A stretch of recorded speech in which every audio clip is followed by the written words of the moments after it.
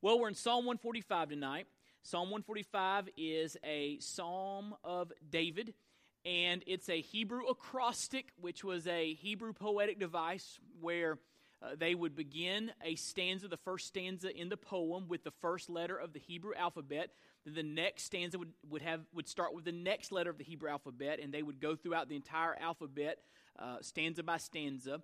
And it was just a way to organize poetry, to put some thought into it. It's really beautiful. I think there are 7 of them in the book of Psalms. This is the last one in the book of Psalms, but it is it's really beautifully put together. And you can't see it in your English translation, but if we were reading this in Hebrew, we would see that every stanza starts with the subsequent letter in the Hebrew alphabet: Aleph, Bet, Gimel, Dalet, Hey, Vav, Zayin, and all the way through that alphabet. And so it's really pretty neat. And I think the third verse sums up what this psalm is all about. This is the thesis, if you will, the major driving point of this psalm. It says, "Great is the Lord, and greatly to be praised, and His greatness is unsearchable." David is writing this psalm because he wants us to understand how great God is. That's what the psalm is all about. And so we are focusing on the greatness of God. That's why we call this study, How Great is Our God. So let me pray for us,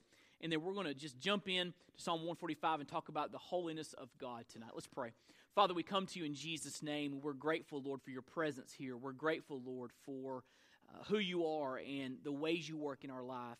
And God, I just pray that you would use this time to give us a hunger for you, a hunger for your word. I pray that you'd use this time to challenge us, to inspire us, Lord, to lead us to, Lord, more authentic, genuine worship. God, I pray that you'd use this time to change our lives and that we would leave, Lord, more in love with Jesus than when we walked in today. We'll thank you and praise you for that grace. It's in Jesus' name we pray. Amen. Well, how great is our God? The entire psalm is about the greatness of God, and it's very important that we study God. Matter of fact, the most important reality that you can study in the universe is God, because He created it all. And so there's nothing more important to study than the Creator. I love this quote from Charles Haddon Spurgeon. It comes from a sermon that he preached when he was 20. One of his first sermons he ever preached at New Park Baptist in London, England in the 1800s. He said, "The highest science, the loftiest speculation, the mightiest philosophy which can ever engage the attention of a child of God is the name, the nature, the person, the work, the doings, and the existence of the great God whom He calls Father." So there's nothing more important than you can study than God, His attributes, His character, His nature. That's why I love Psalm 145, because as you read it, he's just sharing these different aspects of the nature of God. Things like God's power and God's transcendence and God's immanence and God's faithfulness and God's goodness and God's mercy and God's love and God's grace. And today we're going to study God's holiness, the fact that God is holy. We see this at the end of the psalm, Psalm 145, verse 20. The Bible says, "The Lord preserves all who love Him, but all the wicked He will destroy. My mouth will speak the praise of the Lord, and let all flesh bless His," look at the adjective here, "holy name forever." Let all flesh bless His holy name forever and ever. And so the Bible speaks here and in many places of the holiness of God. So what I want to do is I want to walk you through what we mean when we say that God is holy. I want to walk you through a definition of the holiness of God, what that attribute, that characteristic of God means. And then I want to talk about the implications for our lives, kind of the format we followed throughout this study. So let's begin by defining the holiness of God. I've got a couple of different quotes for you, or 3 different quotes here for you. The first one comes from A.W. Pink. He says, "The sum of all moral excellency is found in Him. God is, absolute purity, unsullied even by the shadow of sin. Holiness is the very excellency of the divine nature. The great God is glorious in holiness," which is a quote from Exodus 15:11. "As God's power is the opposite of the native weakness of the creature, as His wisdom is in complete contrast from the least effect of understanding or folly, so His holiness is the very antithesis of all moral blemish or defilement." So God is a God of moral perfection. That's what A.W. Pink is getting at in this lengthy definition. Then Albert Mohler writes this: the holiness of God refers to his separateness from his creation. He is what we are not. We are finite. He is infinite. In other words, God is transcendent, and his holiness reveals the difference and the infinite contrast between his nature and ours. Some people call this the otherness of God. God is different than us. And we're going to talk about what that means as we work our way through this. And then I like what J. Alec Motyer writes. He writes that God's holiness is God's total and unique moral majesty. His total and unique moral majesty. And so those are some helpful definitions to begin to wrap our mind around the holiness of God. But to kind of sum those up, I've given you two basic aspects to God's holiness. The Bible uses the term holy applied to God in two different ways. So let me give you these two basic aspects of God's holiness. Number one is his uniqueness. His uniqueness. Turn over to Exodus chapter 15. Exodus chapter 15. It's after God delivers the Israelites from Egyptian bondage and Egyptian slavery. And in Ephesians chapter 15, look what the Bible says about the Lord. This is titled the Psalm, or the Song of Moses. And Moses says in verse 11, "Who is like you, O Lord, among the gods? Who is like you," watch this, "majestic in holiness, awesome in glorious deeds, doing wonders?" And the answer, of course, is no one. No one is like God. He is holy, majestic in holiness, and no one is like him. There's an otherness to him. And then turn to Isaiah chapter 6, one of my favorite Old Testament passages. Isaiah chapter 6. This is the great vision that God gave Isaiah when King Uzziah died. It's a vision of the exalted Lord in the heavens. And it says in Isaiah 6, we see a little glimpse of what's going on in the heavenly realms. It says in verse 1, "In the year that King Uzziah died, I saw the Lord sitting upon a throne, high and lifted up, and the train of his robe filled the temple. Above him stood the seraphim. Each had 6 wings. With 2 he covered his face, with 2 he covered his feet, and with 2 he flew. And one called to another and said, 'Loving, loving, loving is the Lord of hosts. The whole earth is full of his glory.'" Is that what your Bible says? Okay. Mine in there, okay. Let's go back. Let's do that again. One called to another and said, "Merciful, merciful, merciful is the Lord of hosts." Is that what your Bible says? Okay. Well, let me take another shot at it because we're maybe reading two different things here. One called another and said, "Powerful, powerful, powerful is the Lord of hosts." Is that what your Bible says? No. What is the theme of heaven's praises?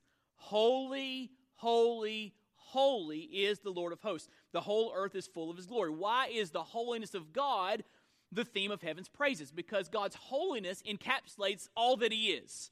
His power, his love, his mercy, his grace, his transcendence, his kindness, his patience, his righteousness, all of that is encapsulated in the term holiness, because all of that separates God from everything and everyone else, right? It's what makes God God. It's what makes God unique. And so that uniqueness, that separateness of God is called his holiness. And so in heaven, the angels are flying around the throne singing, "Holy, holy, holy is the Lord of hosts." Wait, why do they say holy 3 times? Well, some scholars believe they say holy 3 times to speak to the triune nature of God, that God is one, or triune persons of God. God is one in nature. I just said a little heresy right there, accidentally. God doesn't have 3 natures. He has one nature, one essence, but that one nature or essence exists in 3 persons: God the Father, God the Son, God the Holy Spirit. And so perhaps they're singing holy, holy, holy to speak of the 3 persons of the Godhead, because they are all God. They are all holy. Or perhaps they're just using the Hebrew poetic device of repetition to really drive home a point. That in Hebrew poetry, they would say something 3 times to get the point across. And so perhaps they're just saying holy, holy, holy to get the point across that God is indeed other. He is holy. He is a God of total, unique, moral majesty. And so a lot of times the word holy speaks of God just being separate and different than anyone or anyone else. Who is like God? The answer is no one's like God, right? No one is all-powerful except God. No one is all-knowing except God. No one is all-present except God. No one is perfect in unfailing love except God. No one is perfectly righteous except God. And we could go on and on and on, speaking of that which makes God God. It makes God different than us and different than anything else in the created order. And so holiness is often used to speak of God's uniqueness. You got that? Now, the second way that the word holy is applied to God is the way most of us understand it, or most of us think of holiness, and it speaks of His absolute purity. His absolute purity. Turn over to the New Testament book of James.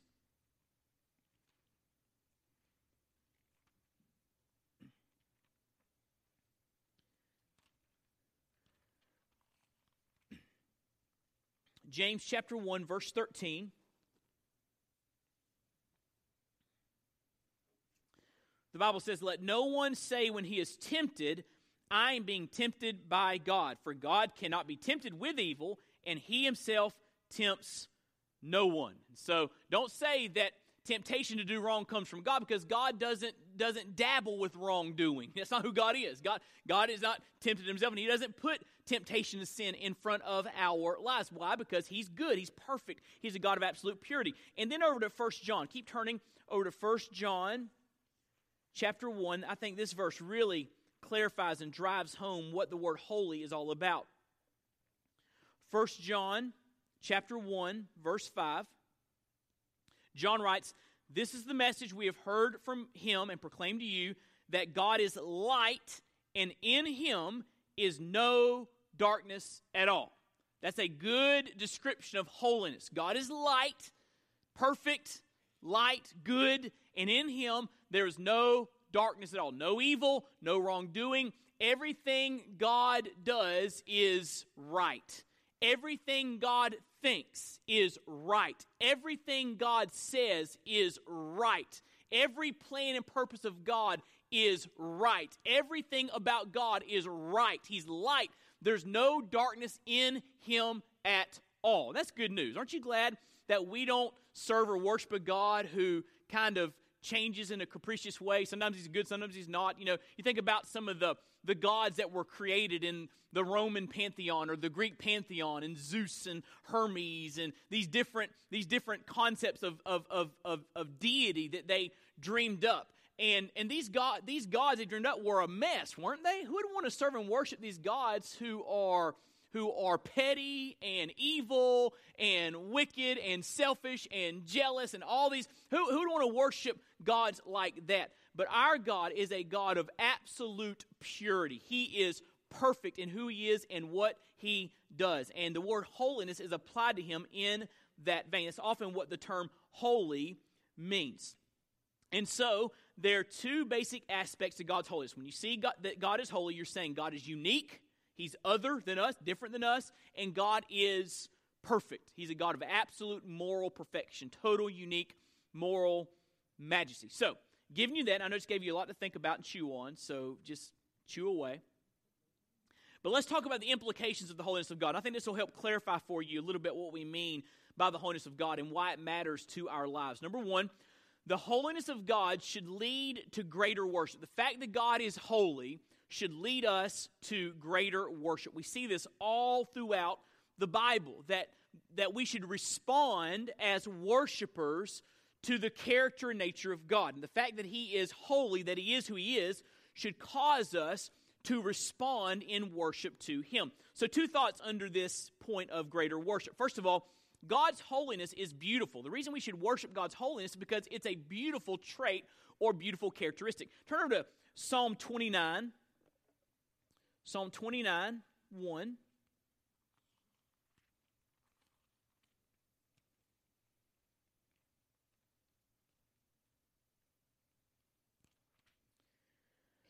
Another Psalm of David, he writes, "Ascribe to the Lord, O heavenly beings, ascribe to the Lord glory and strength, ascribe to the Lord the glory due His name." Then it says, "Worship the Lord in the splendor," or the array of holiness. In other words, God is wrapped in holiness. It's who He is. And in light of who He is, we ought to worship Him. We ought to praise Him. Over in Psalm 96:9, it says the same thing. Worship God in the array the splendor of holiness. Some translations say the beauty of his holiness. His holiness is who he is, and it's beautiful. It's a picture of his perfection and his greatness and his uniqueness. So because God is holy, we should say, that's a beautiful characteristic that we should talk about, and we should praise, and we should bless, and we should ascribe worth to. So God's holiness is beautiful. Secondly, holiness calls for reverence. When you're in the presence of holiness, it ought to cause you or lead you to reverence. Let me show you a couple of examples. Turn over to Psalm 89. Psalm 89, verses 6 and 7. For who in the skies can be compared to the Lord? Who among the heavenly beings is like the Lord? A God greatly to be feared in the council of his holy ones, and awesome above all who are around him. And then over in Psalm 99, look what it says at Psalm 99, verse 5. Exalt the Lord our God, worship at his footstool. So if you're at the footstool of God, it's a way to say, hey, humble yourself before him. You're at his feet. Worship at his footstool. Why? Holy is he. So when you recognize you're in the presence of holiness, it should provoke in you a response of reverence. And if being in God's presence, worshiping God, doesn't provoke in you a sense of reverence, then you don't understand holiness. Because if you understand holiness, it will lead you to a humble reverence for God, a fear of God in your life. And let me show you just some stories of how this plays out. Look what it says over in Exodus. Exodus chapter 3. This is a familiar story. This is the call of Moses. God appears to him at a burning bush. The burning bush is used to get the attention of Moses. And in verse 3 of Exodus 3, Moses said, I will turn aside to this great sight, why the bush is not burned. When the Lord saw that he turned aside to see, God called to him out of the bush, Moses, Moses. And he said, here I am. Then he said, do not come near, take your sandals off your feet, for the place on which you are standing is what? Holy ground. So he wanted Moses to take off his shoes, to help him to understand he was in the presence of a holy, holy God. And that taking off the shoes is an act of reverence and humility in the presence of God. Same thing happens over in Joshua 5. Before Joshua leads Israel to attack the city of Jericho, to overthrow the city of Jericho according to God's command, Joshua has this encounter with a soldier, an angelic-looking soldier. I believe it's a pre-incarnate appearance of Christ, but that's another sermon for another day. But he's there in the presence of this awesome warrior. And Joshua says, well, are you for us or for them? You're obviously a warrior, awesome to behold. Are you on our side or the other side? And the warrior basically says, I'm not on anybody's side. I'm on my side. I've heard one preacher say, hey, I didn't come to take sides. I came to take over, right? I got a plan for how you're going to overthrow Jericho. And then as Joshua draws near to this warrior figure, again we hear the words, take off your shoes. You're on holy ground. So I believe it's more than just angel. I believe it was a pre-incarnate appearance of Christ. And so we see this idea of taking off the shoes, reverence in the presence of a holy God. Holiness calls for reverence. If you don't understand that God is holy, perfect, unique, majestic, awesome, then you won't have a sense of reverence when you worship him personally or corporately. And I think what's happening in a lot of churches today is there's this, I want to be careful because last week I used the word dumb several times, and I was kind of preaching angry. It's not fun to preach angry. But I was preaching angry, so I don't want to preach angry tonight. And I don't want to come across as overly critical. But a lot of what we call worship in churches today is just flippant, going through the motions. I'm trying to think how to say it. Cool Whip, light-hearted, gatherings where everybody feels good, but really nobody understands they're in the presence of God. So I don't know if I said that well, but I see that kind of happening in the body of Christ today, and everything's happy, happy, happy, and of course God wants us to be joyful, and God, if we follow God, we experience the blessings of following Him, the blessings of relationship with Him, and all of that. But somewhere we've got to recognize that God is holy.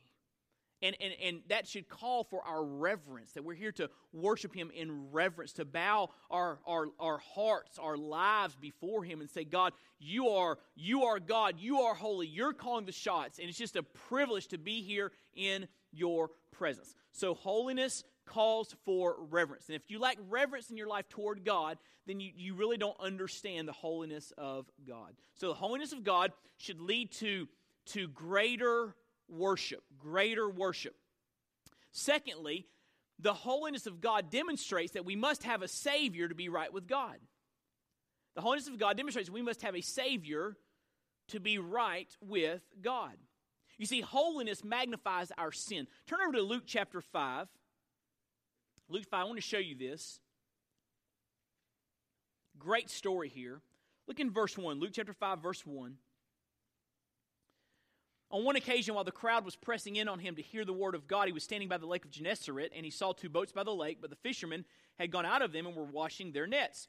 Getting into one of the boats, which was Simon's, he asked him to put out a little from the land, and he sat down and taught the people from the boat.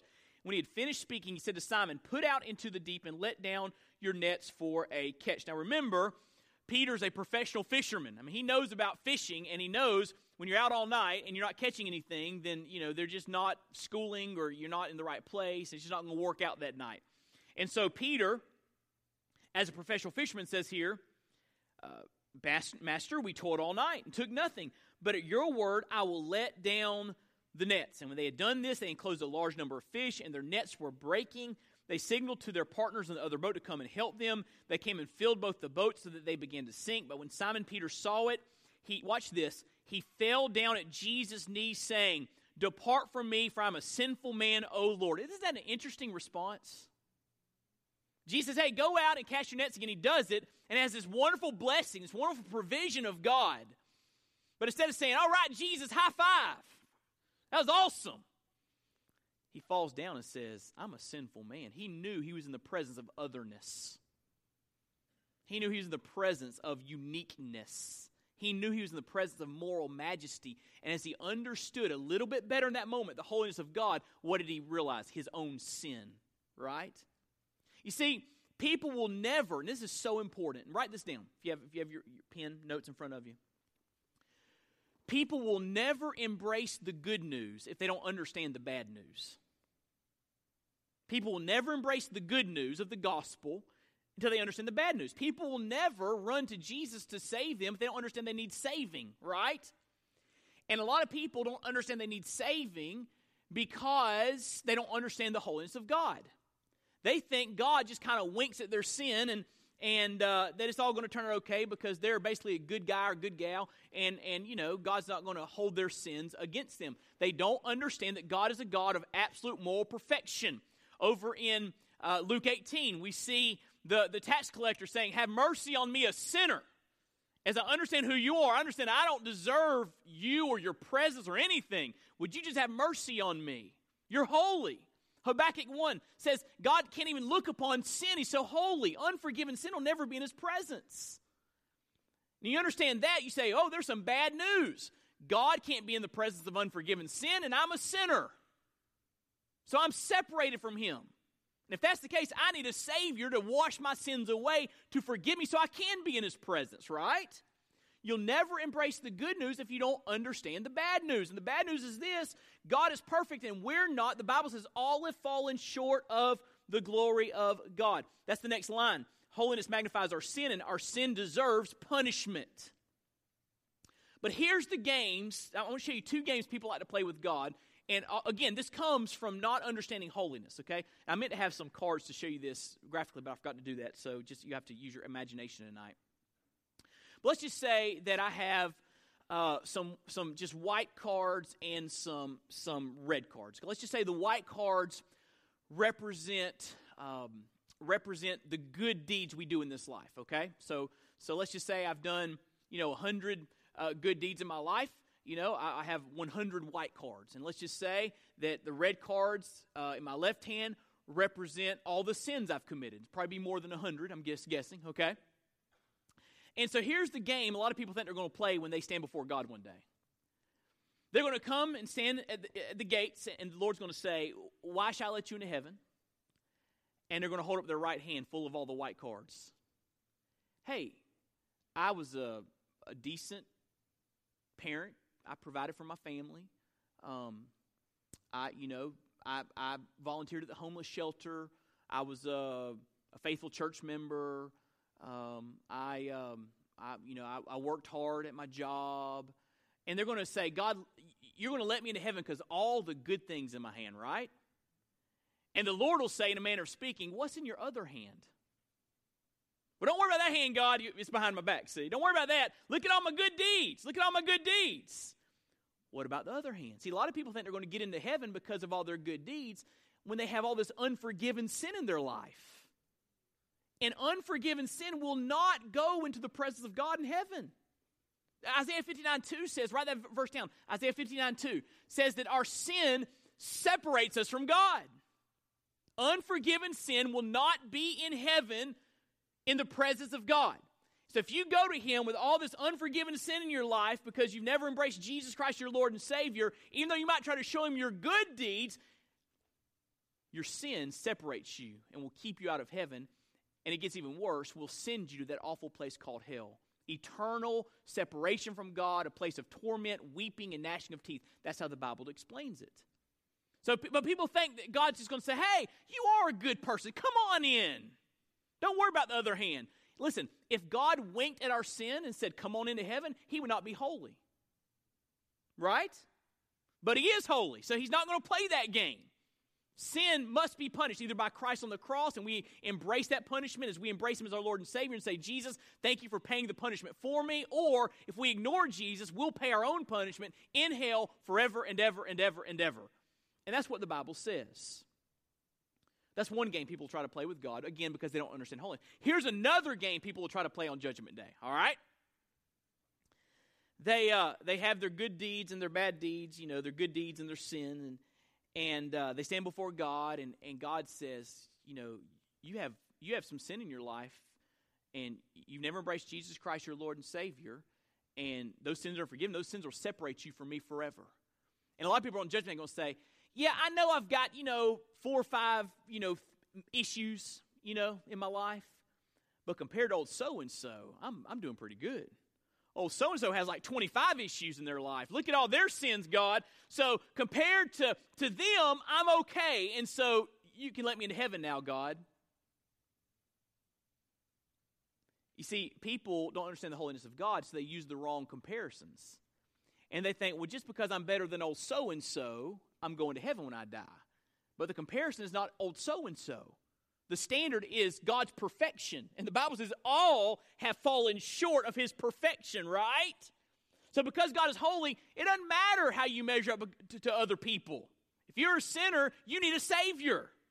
And you will not go to heaven if you've not embraced Jesus Christ as your Lord and Savior, who washes away your sins, that barrier between you and God, and brings you into relationship with God. You will go to hell and be there forever paying for your sins. And so a lot of people don't understand the holiness of God, so they think that they're just going to stand before God one day and say, "Hey, I'm a good old guy, good old gal," and God's going to wink at them and say, "Hey, come on into heaven." It will not be like that at all. As a matter of fact, Revelation 20 says that on that day, when the dead are raised up and they're standing before the great white throne of judgment, they will be judged according to deeds in a book. Everything that we've ever done recorded in a book. And if you don't know Jesus, that book will be brought out. And there'll be no excuses. There'll be no, getting out of it, no talking your way out of it. It'll be right there in the book. All the things you've done, all the rebellion, all the sin, all the iniquity, all the immorality. And there'll be no excuses, and it'll be clear. I deserve hell. And our only hope is that we know Jesus Christ, and our name is written in another book, the Lamb's Book of Life. and our sins are blotted out by the blood of Jesus Christ. That's our only hope. And so when I stand before God one day, I don't plan on him getting that book out. Those sins have been washed away. I plan on him getting out the Lamb's Book of Life and seeing my name in there. And not my name in there because I'm good. My name is in there because Jesus is good. And he saved this sinner named Wade Humphreys. Amen? And so, if you don't understand the holiness of God, and a lot of people don't, then they have all these wild thoughts about Judgment Day and heaven and hell and what it's going to be like. And they just don't get it because they don't understand that God is a God of total, unique, moral majesty, a God of perfection. He's light. There's no darkness in him at all. And unforgiven sin will never be allowed into his presence. It's just not going to happen. Not going to happen. And so the holiness of God demonstrates that we must have a Savior to be right with God. When you understand that you fall short of his glory, it will cause you to understand that you need a Savior. Here's the next thing about the holiness of God. The extent of God's holiness, just how holy God is, was displayed at the cross. Isaiah 53 says that Jesus was bruised for our transgressions. He was crushed for our iniquities. Upon him was the chastisement that brings us peace. By his stripes we are healed. All we like sheep have gone astray, it says. And the Lord, and we've all turned our own way, but the Lord has laid upon him, upon Jesus, the iniquity of us all. So listen to me, how serious is God about punishing sin? How holy is he? He's so serious about punishing sin that he poured out his wrath on his Son. That's how holy God is.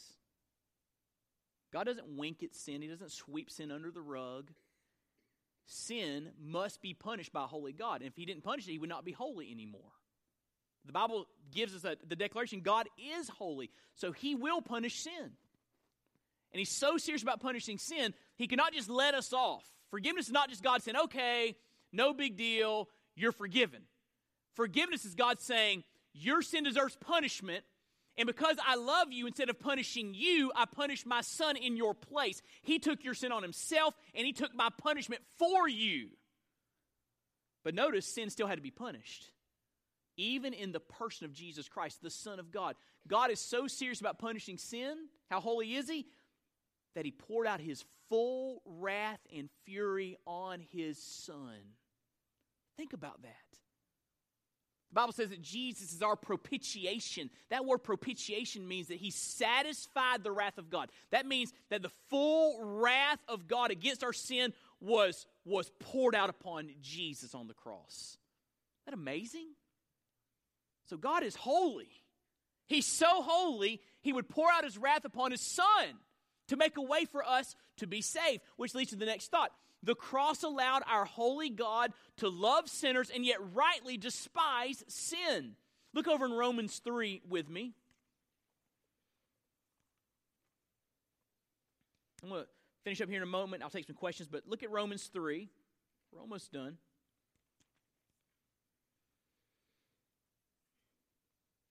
Romans 3, verse 26. The context here is God putting forth his Son as a propitiation, putting Jesus on the cross and punishing him in our place. And it says the cross, was to show his righteousness at the present time so that he might, watch this, be just by punishing sin like it deserves because he's holy, and the justifier, the forgiver of the one who has faith in Jesus. So the cross, listen to this, the cross allowed a holy God to punish sin while at the same time making a way for sinners like you and I to be forgiven and saved. Isn't that awesome? But notice, sin still has to be punished. That's why Jesus came to earth, to take on human flesh, born of the Virgin Mary, fully God, fully man. And Jesus went to the cross of his own volition, sent by the Father to be punished. To be punished. The theory of the atonement, which I think is the biblical theory of the atonement, is penal substitution.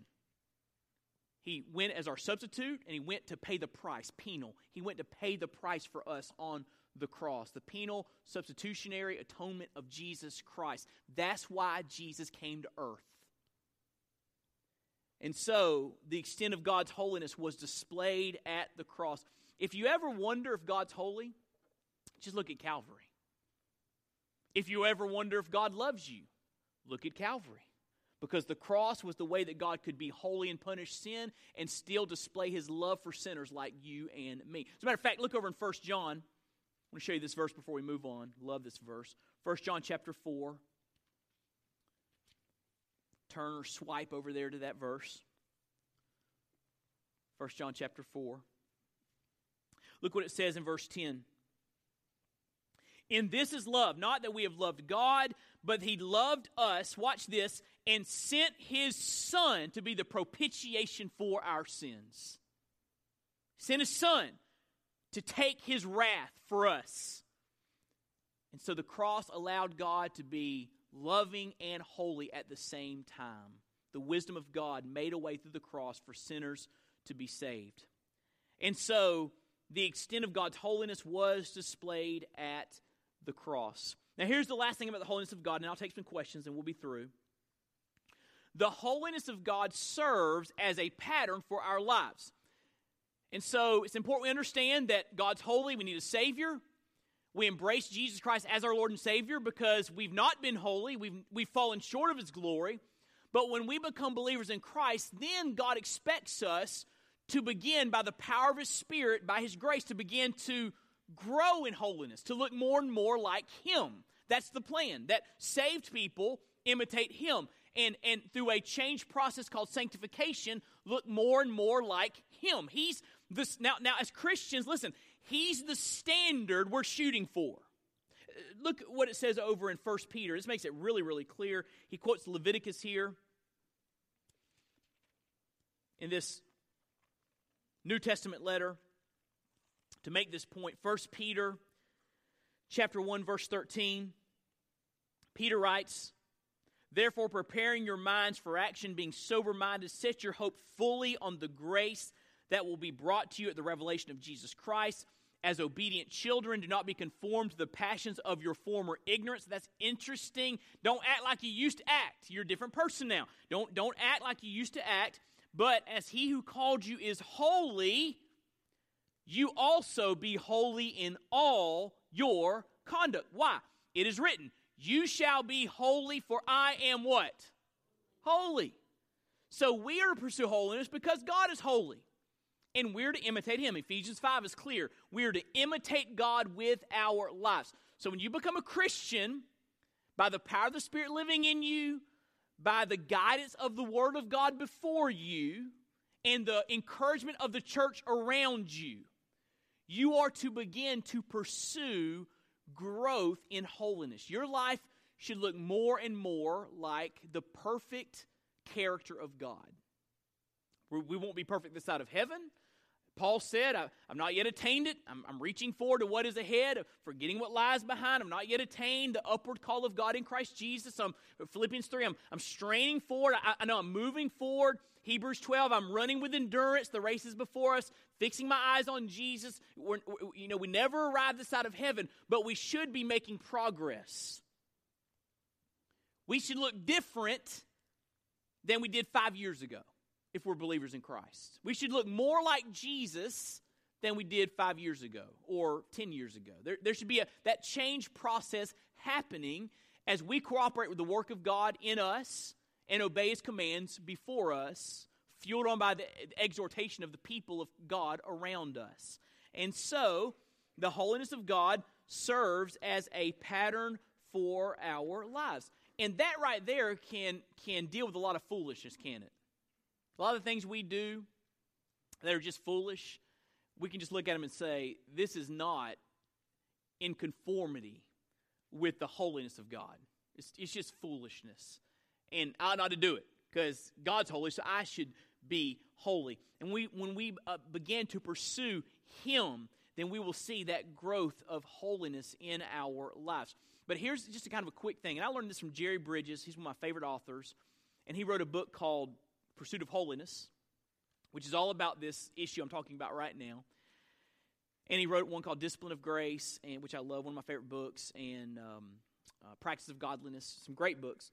Anyway, in Pursuit of Holiness, he says, I think it was Pursuit of Holiness, in Pursuit of Holiness, he says, listen, when you really begin to pursue holiness, you're going to need to remember the gospel. Because when you really start to seek holiness, you're going to see just how much junk there is in your life. And it can be really discouraging to see the junk that's there. And so it's in those moments you say, you know what, in Christ, I've been redeemed, I've been forgiven, there's no condemnation for those who are in Christ Jesus. And so my sins have been washed away, I've been reconciled to God, He's my Father, nothing will ever change that. And so listen, I know I'm forgiven, I know I'm not standing before God condemned, but because of His grace, I want to make progress.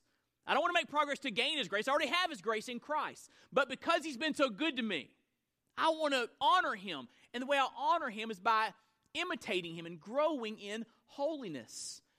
And so you and I need to pursue holiness. Be holy, God says, for I am holy. The holiness of God serves as a pattern for our lives. And this can help with decisions, can it? Should I do this or should I do this? Well, what would the character of God say about this situation? How would God respond to the situation? Whatever He would do, that's what I need to do. That's how I need to follow Him. The holiness of God serves as a pattern for our lives. And so, those are implications of the holiness of God. Listen, God is awesome. He is awesome. And we need to understand in a deeper, fuller way how holy He is. It'll change our worship. It'll change our lifestyle. It'll change our Bible reading. It'll change our church attendance. It'll change everything if we grow in our comprehension. We'll never fully wrap our minds and hearts around it, but if we grow in our comprehension of the fact that God is holy, it will be a game changer in our lives. We can't gaze at the holiness of God and stay the same.